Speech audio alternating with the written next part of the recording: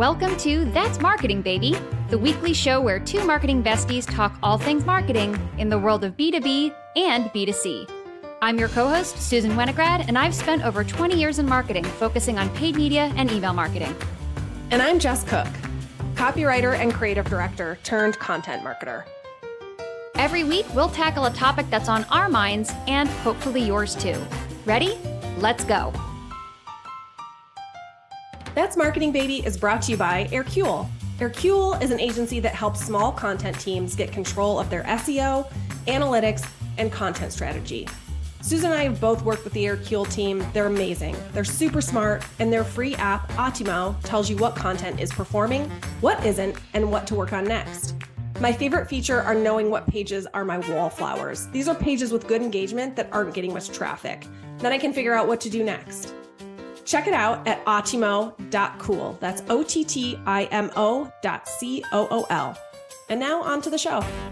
Hello. Welcome, everyone.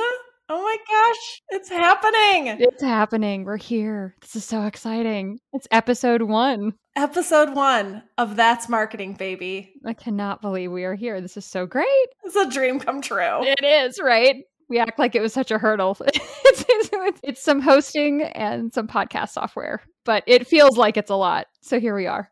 We made it. We did. So we thought for the first episode, it would make sense to talk about marketing trends that are here to stay, because we're going into a new year and everything old is kind of new again. It's feeling like, at least on the media side. So we each came up with 3 things that we think are here to stay in marketing. So that's the topic for today. Yes. And we haven't told each other what they are. We're going to surprise each other. Yeah. We were like, let's not share it. I want to have genuine reactions to things and genuine dismay over the state of marketing. I am going to have you go first, Jess. So what's your first marketing trend that you think is here to stay? Okay, my first marketing trend that I think is here to stay is zero-click content. Ooh. Yeah. That's a juicy one. I You like. Yeah. All right, so this one for me feels like it's the trend right now. It's gotten really, really big. This is like, I think Amanda Natividad probably was the one to like coin the phrase, but I think it just relies so heavily on like how people are now behaving on social media that I don't think it's going to go away anytime soon. So just to give some background for anyone who doesn't know what zero-click content is, basically it's the idea that instead of, hey, everyone that follows my company, here's a blog post we wrote about XYZ, click the link to read it, right? Like that is, I think, how most companies post. The trick with zero-click is that you are actually teaching some sort of lesson inside the post itself, and the click is additive. So you don't actually have to go to the blog post or the article or the video or whatever to have a great takeaway from the social post, but you could if you wanted to learn more. And I think, knowing that so many social platforms now want you to stay on the platform, and people want to stay on the platform. They're not ready to leave the second they read the post. So give them a little something, give them a little nugget, help them understand a new concept or, one step of a process. And then if they want to learn more, they can go a little further. But you're providing that value without really forcing them to go anywhere or do anything else. And I think the thing with that scares people, this sounds very counterintuitive, right? Like tell them something without getting them to go to your website.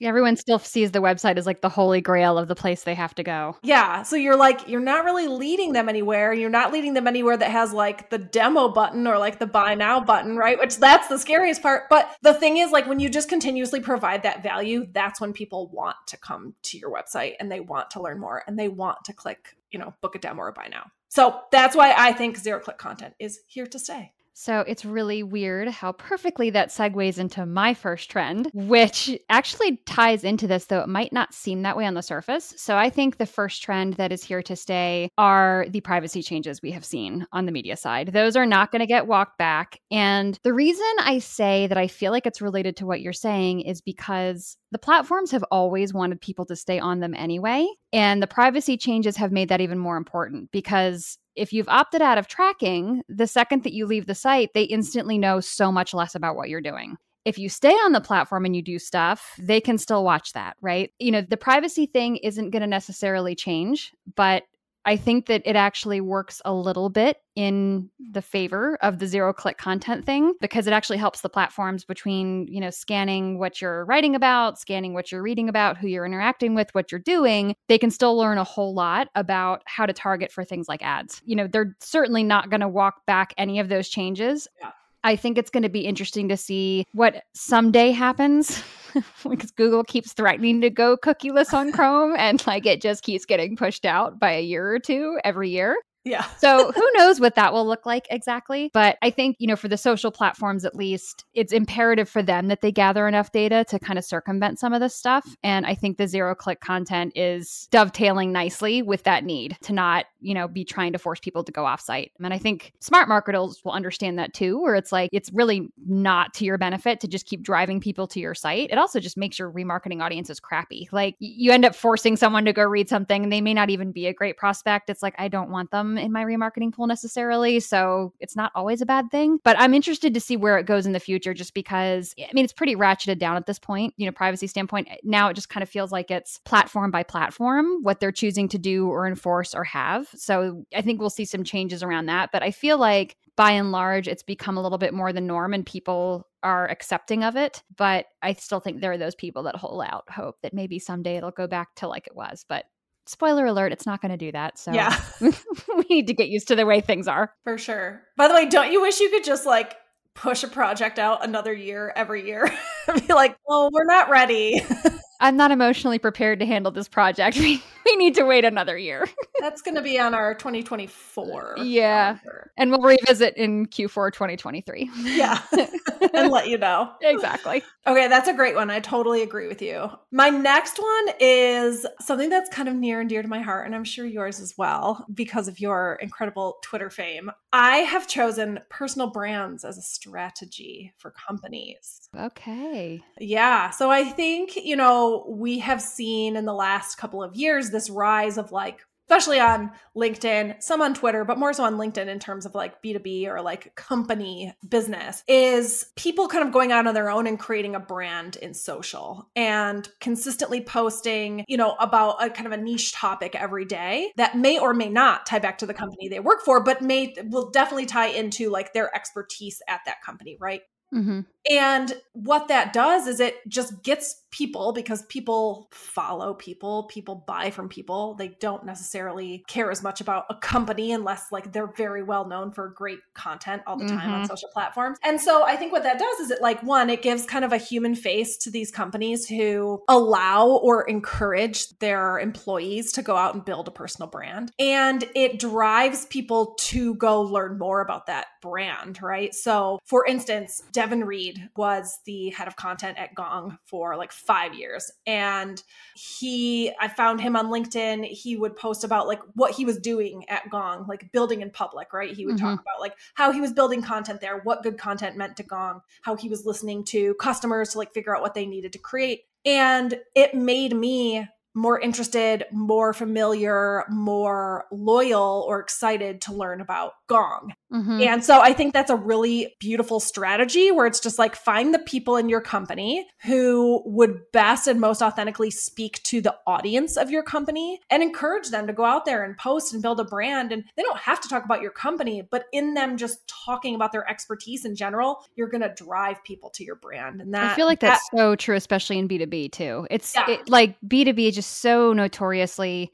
has no personality. It's just always been corporate speak jargon. And I think that's been what's interesting about having so many startups in the SaaS world, is that it's a different generation that are starting them. It's we're not the IBMs of the world where it was started in the 50s and 60s and you had to have this very distinguished persona. But yeah, I agree. It's that human face is so important. Yeah. And when you think about IBM, they have so many employees and they have no personality at the same time, right?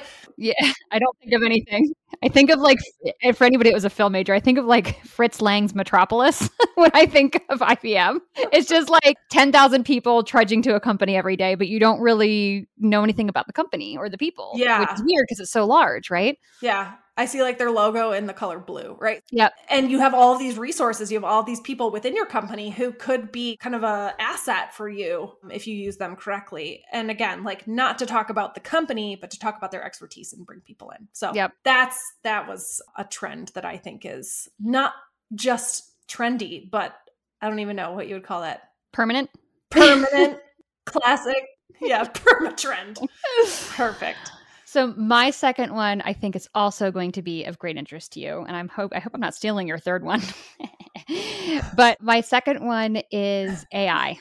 Oh, you didn't steal it. That's a good one. Okay, so AI, there's really two main areas that I see this operating in, being the weird kind of polymath that I am when it comes to marketing. I see it becoming a thing in different ways. So on the content creation and SEO side, you have people that are using like Jasper and Chat GTP, whichever it is, I always get it mixed up. Yep. You have people experimenting a lot with those, and they're getting really good really fast. It's ridiculous where they were a year ago versus where they are now. Yes. And I know even for me, like you and I have talked about that, where it's like, I just want someone to give me an outline and then I will write 5,000 words on it. But it's like, I just need someone to give me a structure, right? Like I'll get like a deer in headlights about the structure. And then once I have an outline, I can write like the wind. So I feel like it's a very useful tool in the content creation process. But the other way that I see AI is on the media side as well. And, we see it not just in the buying, kind of everything becoming more black boxy and giving less control to the media buyers, but then even in things like creative, in Google, you can't even create a standard text ad anymore. You have to put in 3 to 4 headlines and, 3 to 4 paragraph text, and it will mix and match it for you. Now you can like pin them to force them to show a certain way, which is a royal pain in the tush, but they're definitely making it so it's AI driven first. It's like they still have some loopholes with it, but by and large, that's what they're wanting you to go to. And I feel like this is an inevitable outcome of the fact that everything was just getting to be so complicated. It does just get to be too much for one human to handle well at a certain point. It was like whether it was on the search side, I just remember we used to manage like tens of thousands of keywords because Google just wasn't smart enough to even know the difference between a singular and a plural at one time. Yeah. So we had to have both in there or you wouldn't show for it, right? I feel like that was kind of inevitable. And just at this point, and you're familiar with this especially, and I think we're both intimately familiar with it, having been the entire marketing team for a SaaS company. But the demand for content is so hard to keep up with. Like it is so hard. And so, yes, you can make a piece of content and repurpose it several ways. But man, if you have a robot to help you do that in some way, shape, or form, life is a hell of a lot easier. Just because you're a smaller company or a single person department, that people don't automatically reduce their expectations of what your output is. Yeah. So I think that it's just interesting to see all the different ways that AI is starting to play a part, because it's everything from creative to efficiency and production. Like it's starting to find homes in different ways depending on where it's being housed. So that's been, and I feel like that's really just happened suddenly in like the last 90 days. Like I feel like no one was talking about AI copy at all. And like suddenly in September, everyone started talking about it. And I was like, why is everyone talking about this all of a sudden? It was wild. And now it's in my feed every single day. Yes. And it just happened so quick. It was interesting. So that's my second one. That's a really, really good one. I think too, I think there's a couple things. One is it's just going to get better and better. Like right now, it needs a little bit of help. It needs like some humanity injected into it. And I think it's funny that like at the same time, Google's like almost nearly at the same time, I guess, like Google's helpful content update came out, right? Like, I don't think it could have come at a better time, because I think what's going to happen is there are going to be a lot of companies who are looking to their content production and use these AI tools, which are helpful. But again, like you need a human touch still at this point to go in and really like, you got to massage it a bit. Yeah. I mean, you got to make sure there's a point of view. Like AI isn't going to give you that. A little bit of like personality, right? Some of the things just aren't even true. Like, right. So it's like the accuracy even. So it's like, it still needs that help. And there's going to be a lot of companies out there who don't really understand that and just see this as a way to like generate more, which doesn't mean quality at all. That's my other concern is like, I just remember the heydays of SEO where, they had just like content spinners and content farms just turning out junk. Now I think that's obviously the SERP is a lot smarter than it used to be. So I don't necessarily think it's going to rank or it's going to do anything, but I'm just like, I think we're just going to see some really crappy content for a bit. I think it's like people are going to be like, oh, I'll just use this. And then you're going to be like, wow, please don't use that anymore. That's terrible. So I think we're going to go through some growing pains with it still. For sure. Yep. Okay. I have a third one. Okay. Third and final. Okay. Abandoning social channels. And hear me out on this one. I know this is crazy, but I am seeing with like Twitter going berserk. Oh, yeah. Like everyone's kind of like, what do I even do there now? Yeah. What I really mean by this is companies really just finding the one social channel that works hardest for them and focusing there. So I think for a while brands were like, we need to have a presence everywhere. Yes. Yeah. We need to have a Facebook page, an Instagram page. We need to be on Vine. We need to be right. Like when Vine was a thing, rest in peace, Vine. Yeah. And like now it's like, we need to be on TikTok and all these things. And it's like, you can do 7 things really badly, or at the best, like mediocre. Yeah. Or you can find the one channel where your audience is like resoundingly there and engaged, and just double down there and like forget everything else. And I think by and large, especially with like shrinking budgets, people are going to be doing that more often, and they're going to see it actually works better. That if they're just focused on one really strong channel, that's where, they're just going to continue doing that even once we're out of this recession that actually started yet. Yeah, but once we go into and come out of or whatever. For 6 months. Right. Whatever this thing that's coming is, once we're on the other side of that, like I think people will just continue with that kind of like really getting a well-oiled machine down in one channel. And then I think the fear with that though, here's the counterpoint to that though. Okay, let's hear it. Twitter's a good example of that. Someplace that spent of these years, like, and I say that from the point of view of a marketer where it's like, and more so from, I think it's a more of a learned behavior from the paid media side where everyone was like, don't build your house on rented property. And it's like when iOS 14 hit Facebook, that was a good example of it in the ad world, right? And where it was just kind of like if you put all your eggs in that basket. But also I run into that running an e-commerce maker business on that side of my life.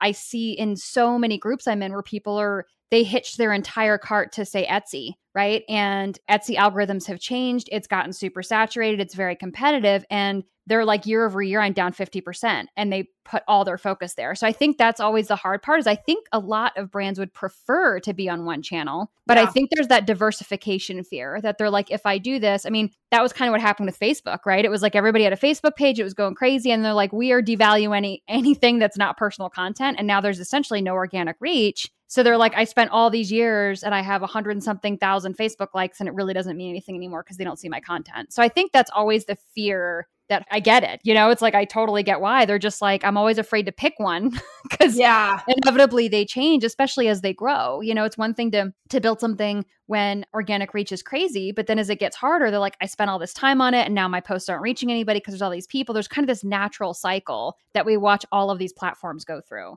Yeah. I think that's why people don't necessarily do it. It's like, it's the scary thing that they're like, I'm going to put forth all this effort. And the thing is, it's probably just as much effort to spread yourself thin and do mediocre content across all those channels. So I think your point's entirely valid. I think it just makes people scared.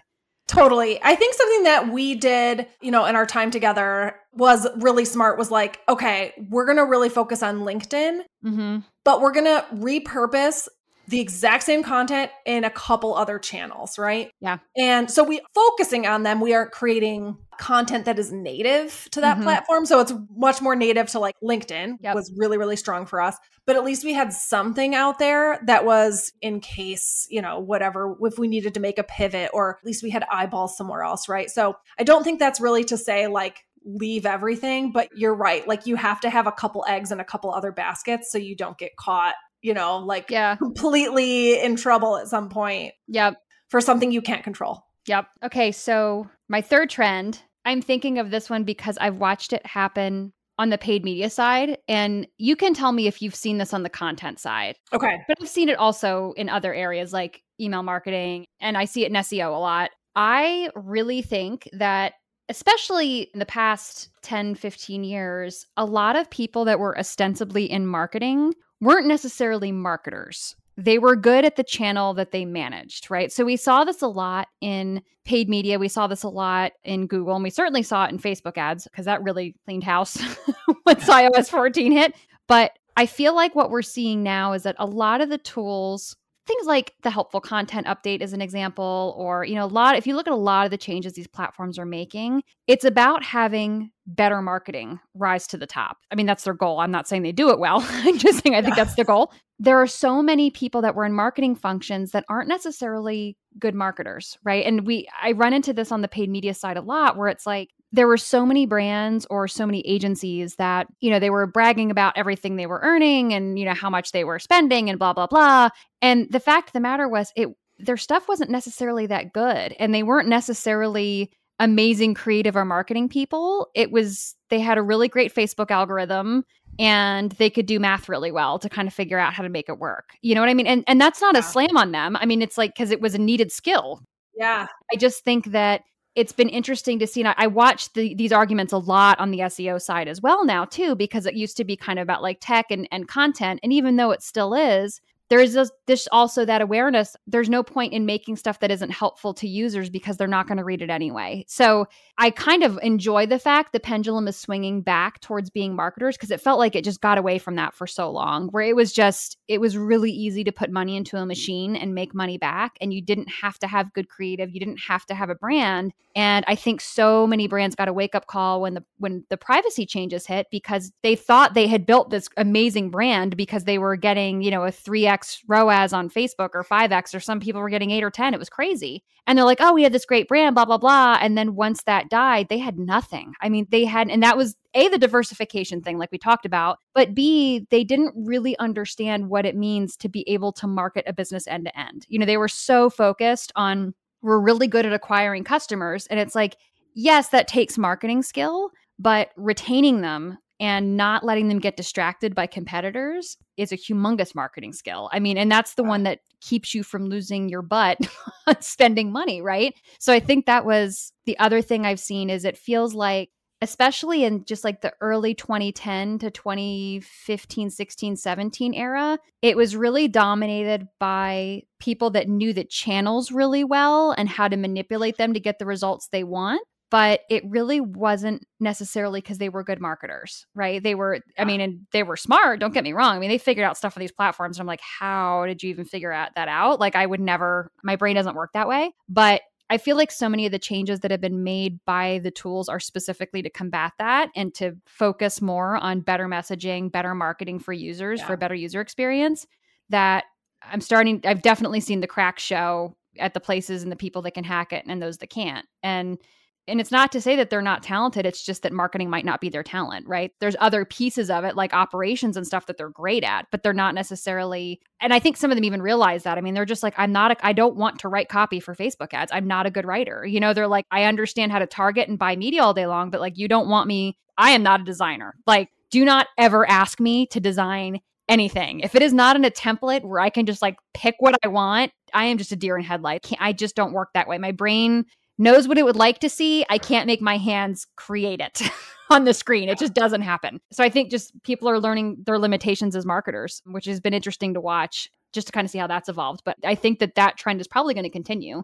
Yeah. I think there are tools that, kind of like we were saying with AI, I think that they can help supplement, where you're weaker. Like for me, thank God for Shopify, thank God for Canva, like all of those things, that they're tools for people where it's just like, that that's not your forte, and or it's not the best place to spend your time. I think that stuff will continue, but it's just been interesting to see it happen in the marketing world. And I think that's also why we see so many, startup marketing tools in the SaaS world, is because these are all things that need to be done. And now that so many marketing people are kind of trying to do everything, they're not good at all of it.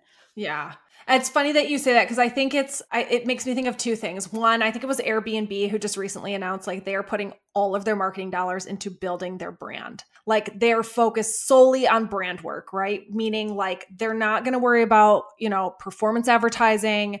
They're not going to worry about, they're going to focus on the brand, because that is what is around at the end of the day when the algorithms change and the budgets get cut. What you are left with is what you have built in your brand, right? Yep. And so it's the ones that have the strongest brand that people are going to remember, come back to, continue to use when those discretionary dollars, be it consumer dollars or business dollars, get cut back, right? And then I think the other example it makes me think of is there was a couple Super Bowls ago. It was like, why do we still celebrate these Super Bowl ads like TV is dead? And the funny thing was like Instagram, Facebook, and I think one other, I can't remember who else, somebody else, some other social platform had a Super Bowl commercial. And it was like, those folks have all the data, Google, right? Like Google, all the data in the world. And they're running television spots. So there's something still there, right? So like, it's that brand piece that you need that recognition and familiarity and like, what do you stand for? That again, like when all of those dollars go away and you can't just put $1 in and know that 7 are going to come back out, you know, that's what you're left with. That's what's been interesting to see too, is like, I mean, I started in marketing. I mean, the internet was already a thing. I'm not that old, but it wasn't like it is today. And so what's been interesting to me is to kind of see how full circle it's come, where it was like, you know, everyone was just like brand awareness. Like it was so like, who needs that? You know, in like the like early 2000s, everyone's like, you're not going to need to have a brand, whatever. And it's just funny to see how enduring it actually is, because it was like all these tools and all these things were added and then they were taken away. And everyone realized, nope, you still have to have that. It was kind of like this big marketing learning lesson, you know, like it was like those sitcoms where they learn something within 30 minutes, or this was over the span of 30 years. Yeah. Everyone realized like, oh crap, we really needed that. I guess we shouldn't have like poo-pooed all over having a brand. And it's interesting how many conversations I have now with prospects. And I feel like I see this a lot more in B2B. Like I feel like D2C kind of gets it, and even like retail gets it, because they've kind of been, especially the retail side, they've been doing this so much longer. They kind of know, especially if they have stores and stuff, how important that is. But the B2B side, I think there's just this dawning awareness, because I mean, frankly, you know, B2B SaaS wasn't around for that entire cycle. You know, that really wasn't a thing until the heyday. We collected 10,000 emails getting one download, right? And it's like, and we didn't nurture them and do anything, and they signed up, right? So I feel like so many of the conversations I have now are a lot of places that they're doing the right things, like they're checking the box, they're making the content, but it's still a little elusive to them how to bring all of that together to create a brand experience. You know, it's like, it still feels like a bunch of tactics as opposed to a well-executed brand strategy. It feels like there's still a gap there, you know, which I think is such a great opportunity when we're talking about people have to go back to being good marketers at what they do heading into this year. I just feel like there's such an opportunity because there are so many brands. Like they have all the pieces, but I just feel like they're sitting in the middle of a garage with a car taken apart and they're like, I have all the pieces, but I can't make a car, you know? And so I feel like it's a good opportunity for them to be able to do that. So it's just an interesting time to be watching that on the B2B side. Great time to be alive, everyone. What a time to be alive. What a time to be in marketing. It's been interesting. So I think that was all we had for today's episode. Yes, those are good. Good surprises. I know. I'm so excited about the new year. I know. All right. Well, we will be back next week with another scintillating marketing topic, no doubt. And until then, we will see you all next time. Bye-bye. Bye-bye. Hey, guess what? What? That's marketing. That's marketing, baby. That's marketing, baby. We'll see you next time. Bye. Bye. Thanks for listening to this week's episode of That's Marketing, Baby. Like what you heard? Please give us some love with a review. And don't forget to hop into our community list at thatsmarketingbaby.com to get more helpful tips, resources, and thoughts from us. See you next week.